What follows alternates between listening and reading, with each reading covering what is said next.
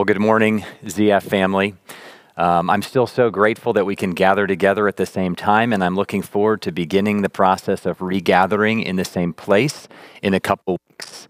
And I know that you're excited about that as well. Before we move into the sermon this morning, I wanted to acknowledge and lament together about some deep concerns we have right now in our nation. So Edgar just led us in prayer, and he included this in his prayer that we just prayed together. I know many of you have heard about the tragic death of George Floyd in Minneapolis. And so I want to encourage us to lament. We lament this and grieve this because this was the loss of George, who is made in God's image. And every human life is sacred.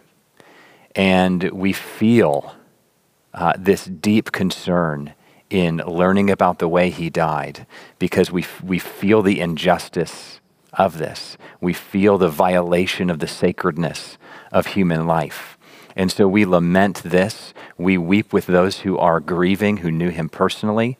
We weep with those who are deeply concerned and grieving about how this brings to mind so many other problems we have in our nation and that many have experienced personally, feeling like justice is not done to them, feeling as this calls to mind racial divides and discrimination and injustices in our time as well.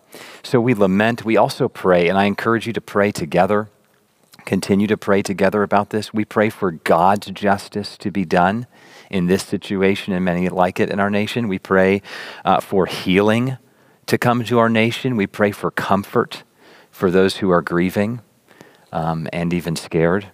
And this is also a time to love. So as Christians, we recognize in the Bible from beginning to end, God himself is about unifying people against all divides, across all divides, age, ethnicity, gender, bringing them together to have joyful fellowship with one another, deep trust in one another. And God's beginning to do this through the Lord Jesus. We see this happening in the New Testament, and we are part of this movement of God's grace that brings people together. So we want to love one another. We want to learn from each other across these divides. We want to listen to one another. We want to care about laws and accountability and justice. And we're called to speak out when we see injustice and see racism in all sorts of situations that we see today. So that's my encouragement to us. Let's lament, let's pray, and let's love one another. So even with that, let's pray for our time together under God's word. Father, we come to you in the name of Jesus, and we are grieved at the demonstration of our own sin that we see in our own hearts and lives, and we see put before us on TV, we see all over the globe. And so we pray that you would bring your kingdom, that your will would be done on earth as it is in heaven. We pray that you would take care of all the needs we have in giving us our daily bread. We pray that you would forgive us all of our sins. And we pray that you would keep us from temptation. In Jesus' name, amen. Well, we've just finished our series, Reintroducing Jesus. And we've done this from the Gospel of John. That was about getting to know the real Jesus. And now we're beginning a new sermon series that takes us to the next step, which is learning to be transformed, really experiencing the transformation that comes from knowing this real Jesus. He starts changing us to become like him from the inside out by his Spirit. So we're calling this new series Gospel Freedom and the Fruit of the Spirit. And this is rooted in Galatians, so please do turn there with me in your Bible. So in Galatians chapter 5, that's where we'll be, we learn about how God liberates us to live a whole new kind of life. He gives us a new freedom and changes how we think, how we feel, how we live. And after explaining this new gospel freedom through chapter 5, the Apostle Paul introduces an image to speak about what this transformation now will look like. And he uses this image of fruit. the fruit of the Spirit. So we're to be like trees that sink their roots down deep in this freedom, this liberation that we have in the gospel in Jesus. And as we do this, we start bearing fruit. And the fruit looks a whole lot like Jesus. It's these 9 different characteristics of Jesus that the Spirit produces in us to make us like Jesus. So here's the plan for the series. We'll take 3 weeks to walk through chapter 5. To understand this gospel freedom and how it does transform us. And then the subsequent weeks will take 1 fruit each week in. And so here's what I'd love for us to do as a church family through these weeks. Let's memorize the fruit of the Spirit together. I don't think it's a big challenge, but this would be great to do. So Galatians 5, verses 22 to 23, and it says this: the fruit of the Spirit is love, joy, peace, patience, kindness, goodness, faithfulness, gentleness, and self-control. And one of the goals of memorizing this together is that we would pray for the Lord to produce this fruit in our lives and the lives of our church family and beyond. This is how a man named John Stott prayed every day. I wonder if you know that name. He was one of the great Christian pastors and leaders of the last century. He passed away several years ago. I remember being able to listen to him preach in a country church in Illinois around 2004. I was so grateful that I got to do that. Listen to his daily prayer. He prayed this every morning. Heavenly Father, I pray that I may live this day in your presence and please you more and more. Lord Jesus, I pray that this day I may take up my cross and follow you. Holy Spirit, I pray that this day you will fill me with yourself and cause your fruit to ripen in my life. Love, joy, peace, patience, kindness, goodness, faithfulness, gentleness, and self-control. So let's join that prayer and pray for one another regularly. The fruit of the Spirit really gives us a composite picture of the beauty of Jesus' character. And it's what true spiritual growth is really all about. Becoming like Jesus, becoming who we were always meant to be. So before we get into the fruit, we do need to spend these 3 weeks on the soil of gospel freedom in Galatians 5. And here's why: because if you get the soil wrong, the fruit will not be produced.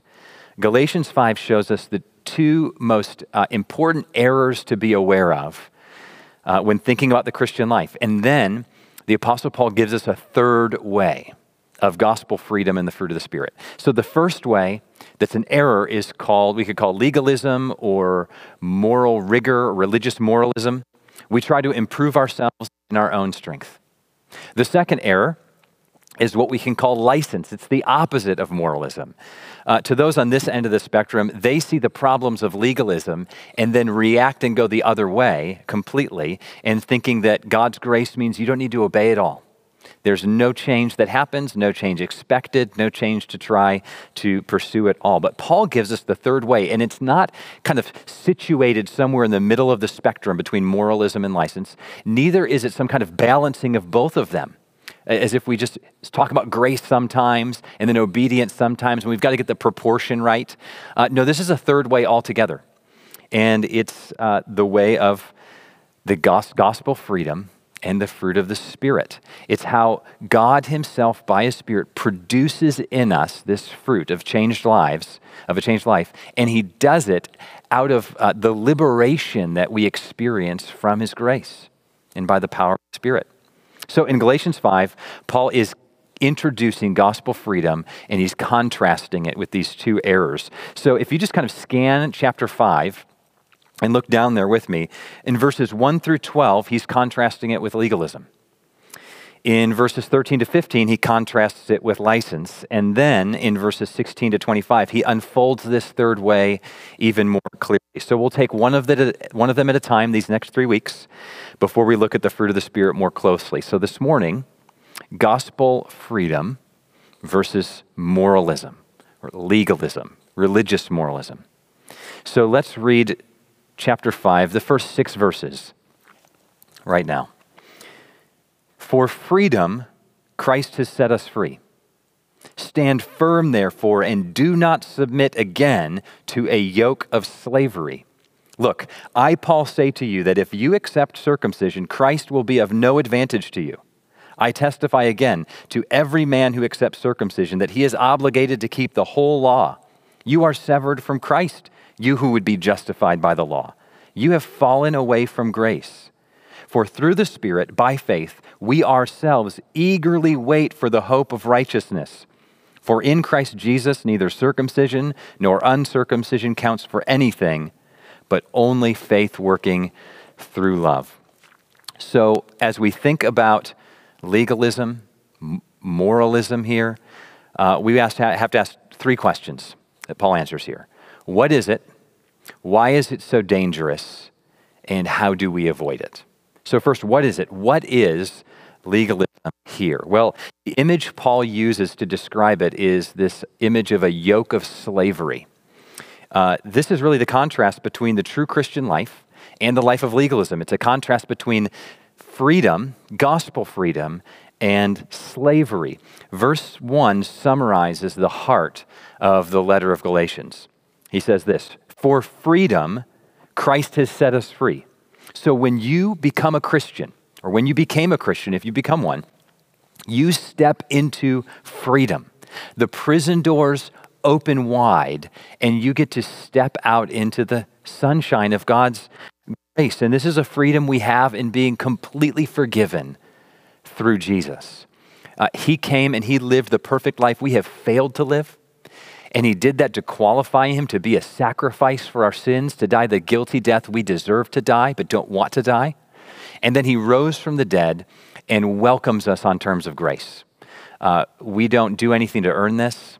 Our bad works don't disqualify us from his grace. In fact, acknowledging that we fail is what qualifies us. And that's what we bring our need. And we then receive this freedom from condemnation, freedom from the fear of judgment, freedom to enjoy God and life as it was meant to be. Liberation. But here's the problem. These Christians in this city of Galatia, this area of Galatia here, they're tempted to start basing their relationship with God on their performance. They're tempted to no longer enjoy this freedom, but to be enslaved by rule keeping. Now, this is our temptation as well. Jesus sets us free, and very often we don't enjoy the freedom he gives us. It's as if we're kind of in prison. Jesus flings the doors wide open, and we just sit there. Or we walk halfway to the door, or we leave, but then we return back to this prison cell. And this is why Paul says in verse 1, it is for freedom that Christ set you free. I mean, that sounds obvious, right? Well, if he set us free, of course it's for freedom, but we need to remember this. We need to hear this because it may sound obvious at one level, but functionally from a moment by moment, day by day experience, we're living as though he set us free for something other than freedom. We say, yeah, he set us free, but we're not living in the freedom that he gives us. And so that's why he says, verse 1 next, stand firm therefore, and do not submit again to a yoke of slavery. So what is the slavery that he set them free from? And what's the slavery that they're tempted to enter into? Well, the way Paul put it in verse 1 here is helpful. So listen again to the way he said this. Do not submit again to a yoke of slavery. There's more than one yoke of slavery in view here. There were actually two kinds of slavery in view, but they were both essentially sharing the same root. They're both yokes of slavery. This is really important, so just let's track together here. First, there's a Jewish works-based mindset that was a form of slavery at this time as well, and that's clearly the temptation that these people are facing and that Paul's talking about here. He says next in verse 2 that some Jewish believers, or this is really the context of Galatians, but we see this in verse 2, that some Jewish believers or professing believers in Jesus were trying to get the Galatian Christians to become circumcised. And the reason was because circumcision was a way that you signal you're a true faithful Jew.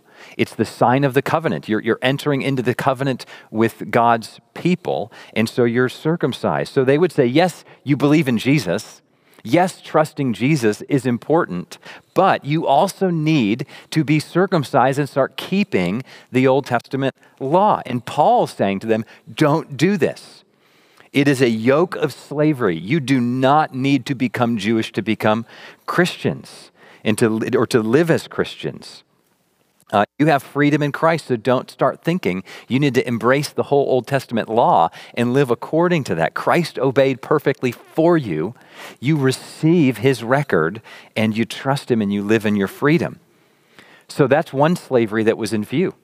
But there's another one that's in view here as well. Look at the way that Paul put it again in verse 1. He said, do not submit again to a yoke of slavery. That word again is really significant. Think about it. He's saying that they shouldn't go back to a former yoke of slavery. But what was their yoke of slavery? It wasn't works-based religion, or the Jewish works-based religion in particular. These were pagan Gentiles before they became Christians. And we know this because Paul is saying to them, don't submit to circumcision. Don't get circumcised as though you need to. Now, if you're familiar with this practice at all, you know that that can only happen once, right? So if they were Jewish in their background, they would have already been circumcised. So do you see what this means? It means that their pagan, non-Jewish, non-Bible-believing background was also a form of slavery. It was a yoke of slavery. Paul's saying, do not again receive this yoke of slavery. And so if they embraced the Jewish works mindset, that yoke of slavery, it would be again entering into a form of slavery. Not the same one exactly that they came out of, but one that shares the same root. They'd be going back to slavery again, just in different form. Okay, now here's why this is so important for us to see. Because this shows us that this is so relevant to every single person everywhere through all history. Paul is not just talking about an ancient Jewish tendency, nor is he addressing merely an issue that first century pagan Christians in the Roman world were wrestling with. He's getting at a deep issue that's common to humanity. And it's this: we are addicted to trying to perform and measure up. Everyone is a slave to something, whether Jewish or Gentile, whether religious or irreligious. Everyone carries some kind of yoke of slavery. Everyone is burdened by trying to measure up to some kind of standard. The issue is, what's the standard? And there's various religions and irreligious groups and individual mindsets that set the standards, but the issue's the same. We're trying to measure up to meet some bar to feel justified, righteous, okay, accepted, arrived. Everyone is burdened by some standard, some set of rules, some idol, and everyone fails to measure up. And therefore, we feel enslaved. And we see the results everywhere in our own culture of this dynamic, right? We're living with this deep anxiety of failing to measure up. We are enslaved to trying to prove ourselves, perhaps to a parent or a father who we could never please. We try to gain acceptance by those who we think are cooler than we are in our grade. We're trying to measure up and gain some kind of approval based upon our performance. And so here are two insights from this for us. First insight's this: to become a Christian is to be set free from this burden of legalism in whatever form we experienced it. The Christian life is not moralism. It is freedom from moralism. It is freedom from the need to prove ourselves to God, to prove ourselves to ourselves, to prove ourselves to anyone else, because we receive acceptance through Jesus on terms of grace. Jesus has already measured up for us. He died for our failure to measure up. And he invites us to acknowledge this and to receive his grace. His record becomes ours, and there's nothing else we need to do to find our deepest acceptance. So if you're not yet a Christian, this is the greatest news in the universe. This is the liberation that your Maker has provided for you. After you and I have already blown it, he provides this. He says, because Jesus died, that death can count for you, and you can have full acceptance. And here's the second insight. And the second insight is Paul's main point here. It's this: once we embrace this freedom, this liberation from the gospel, this good news, we are still tempted to go right back to another form of slavery.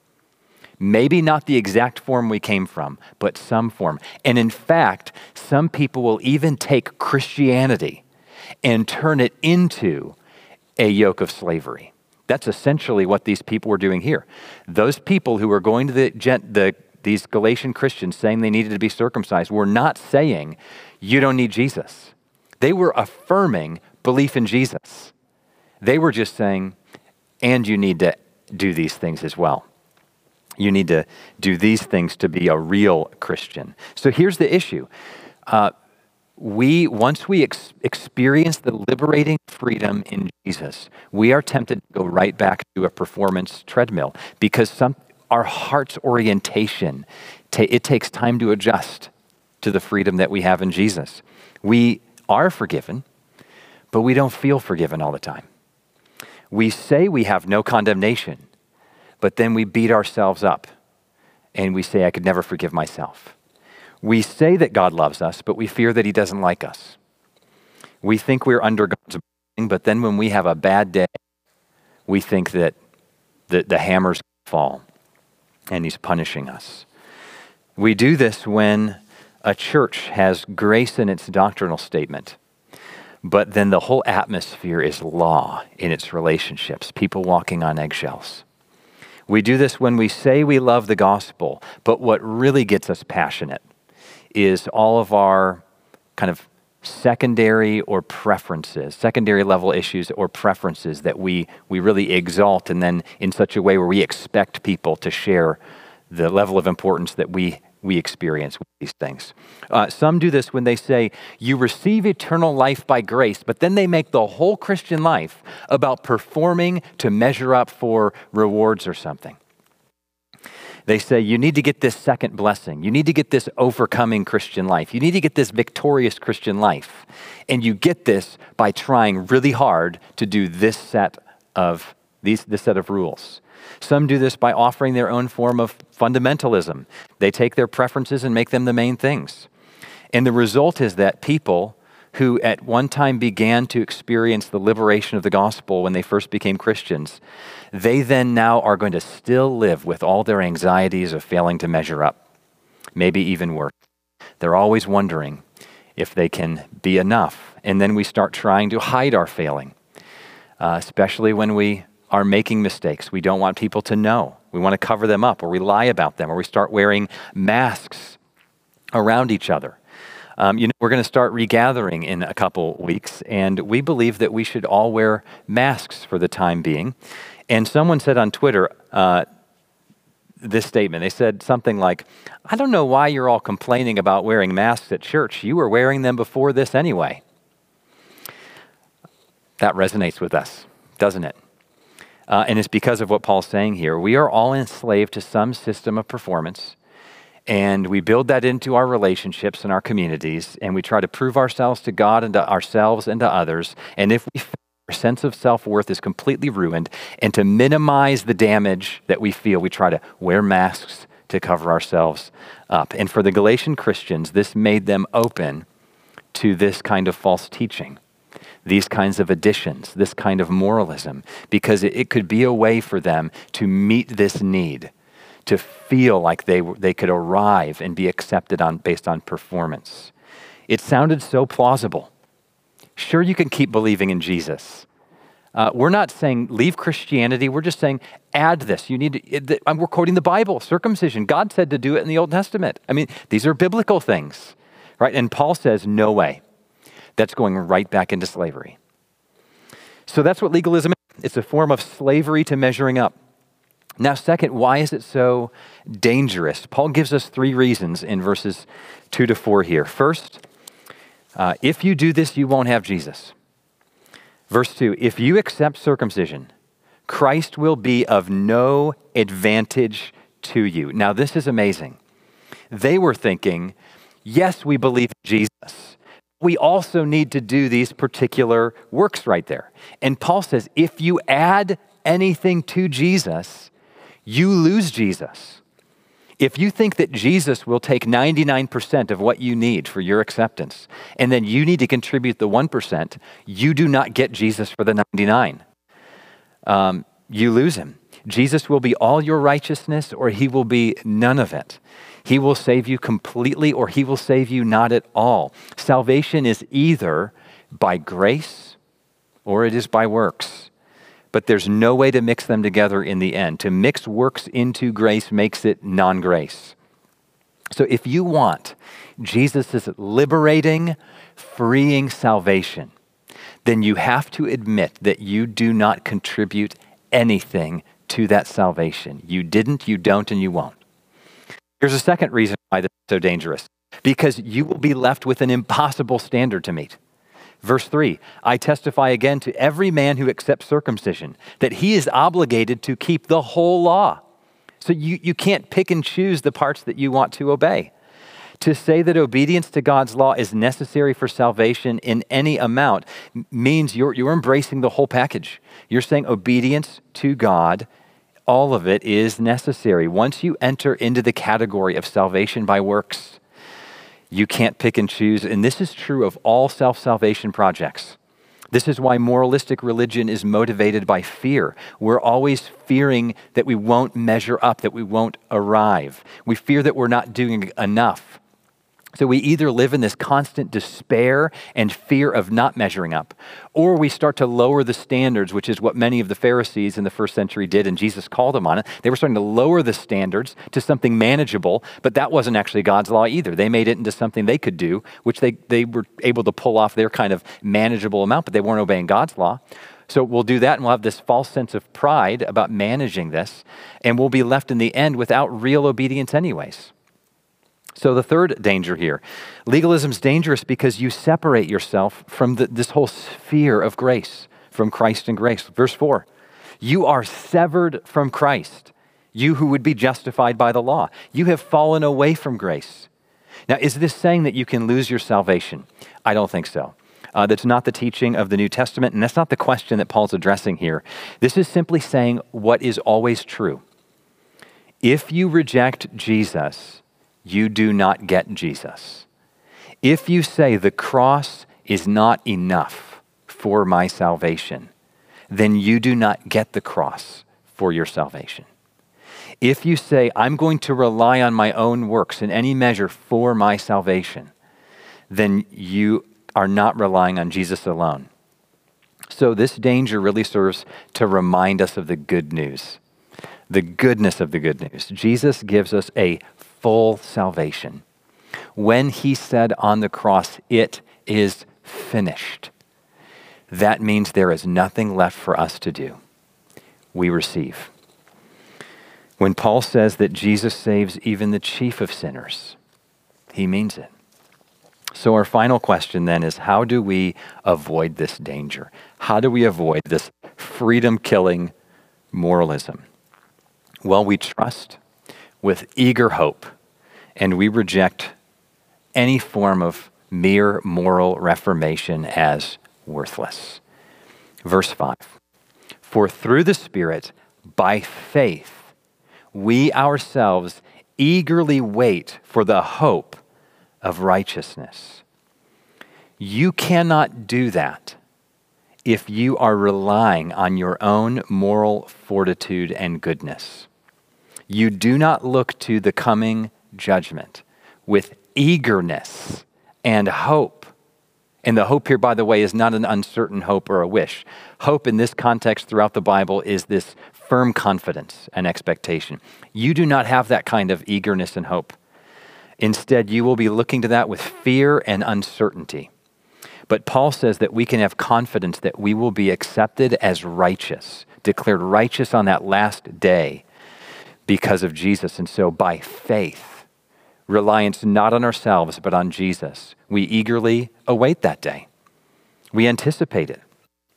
Maybe you have never yet trusted in Christ this way, that you could have such an eagerness, not just confidence, but eagerness for that day of standing before God in the judgment, knowing that you will receive the verdict of righteousness because of Jesus. If you have never trusted in Christ for that, you can do so right now, because you don't need to wait until you muster up enough moral resolve. You don't need to wait until you've proven yourself. Right now, with your full acknowledgement that you do not deserve it, that is what you need in order to receive it.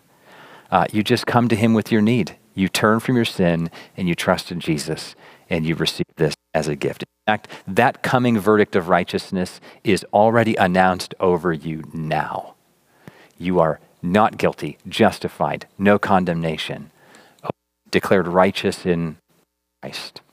And then verse 6, in Christ Jesus, neither circumcision nor uncircumcision counts for anything, but only faith working through love. What's he saying? As far as our acceptance before the Lord goes, religion and irreligion count for nothing. Being a Jew or Gentile counts for nothing. Obeying 1,000 commands or no commands counts for nothing. Just faith working through love. Faith working through love. We'll consider that next week, because faith, resting in God's acceptance, not based upon your performance, that is the new power, the energizing power by the Spirit that produces a life of love. It actually is what we need to begin getting busy doing good works, acknowledging that we don't do them for our performance, acknowledging that we're accepted apart from works is what we need to embrace in our hearts in order to free us to begin doing good works, not out of fear, not of uncertainty, but out of a great confidence and joy in Jesus. That's why he began the way he did. Stand firm in your freedom. It was for freedom that Christ set you free. So let's enjoy this grace together, and let's not let anyone take it away. Let's pray. Our Father, we come to you boldly, confidently, and humbly in the name of Jesus. And we do this in his name because we know that he alone is our hope. He is our righteousness, and therefore he is our joy. We thank you for giving us this freedom in which we stand, and we pray that we would live in light of this for our joy and for your glory. And we pray that we would welcome in more and more people, neighbors and friends, into this joy in which that we're experiencing from knowing you and being liberated. In Jesus' name, amen.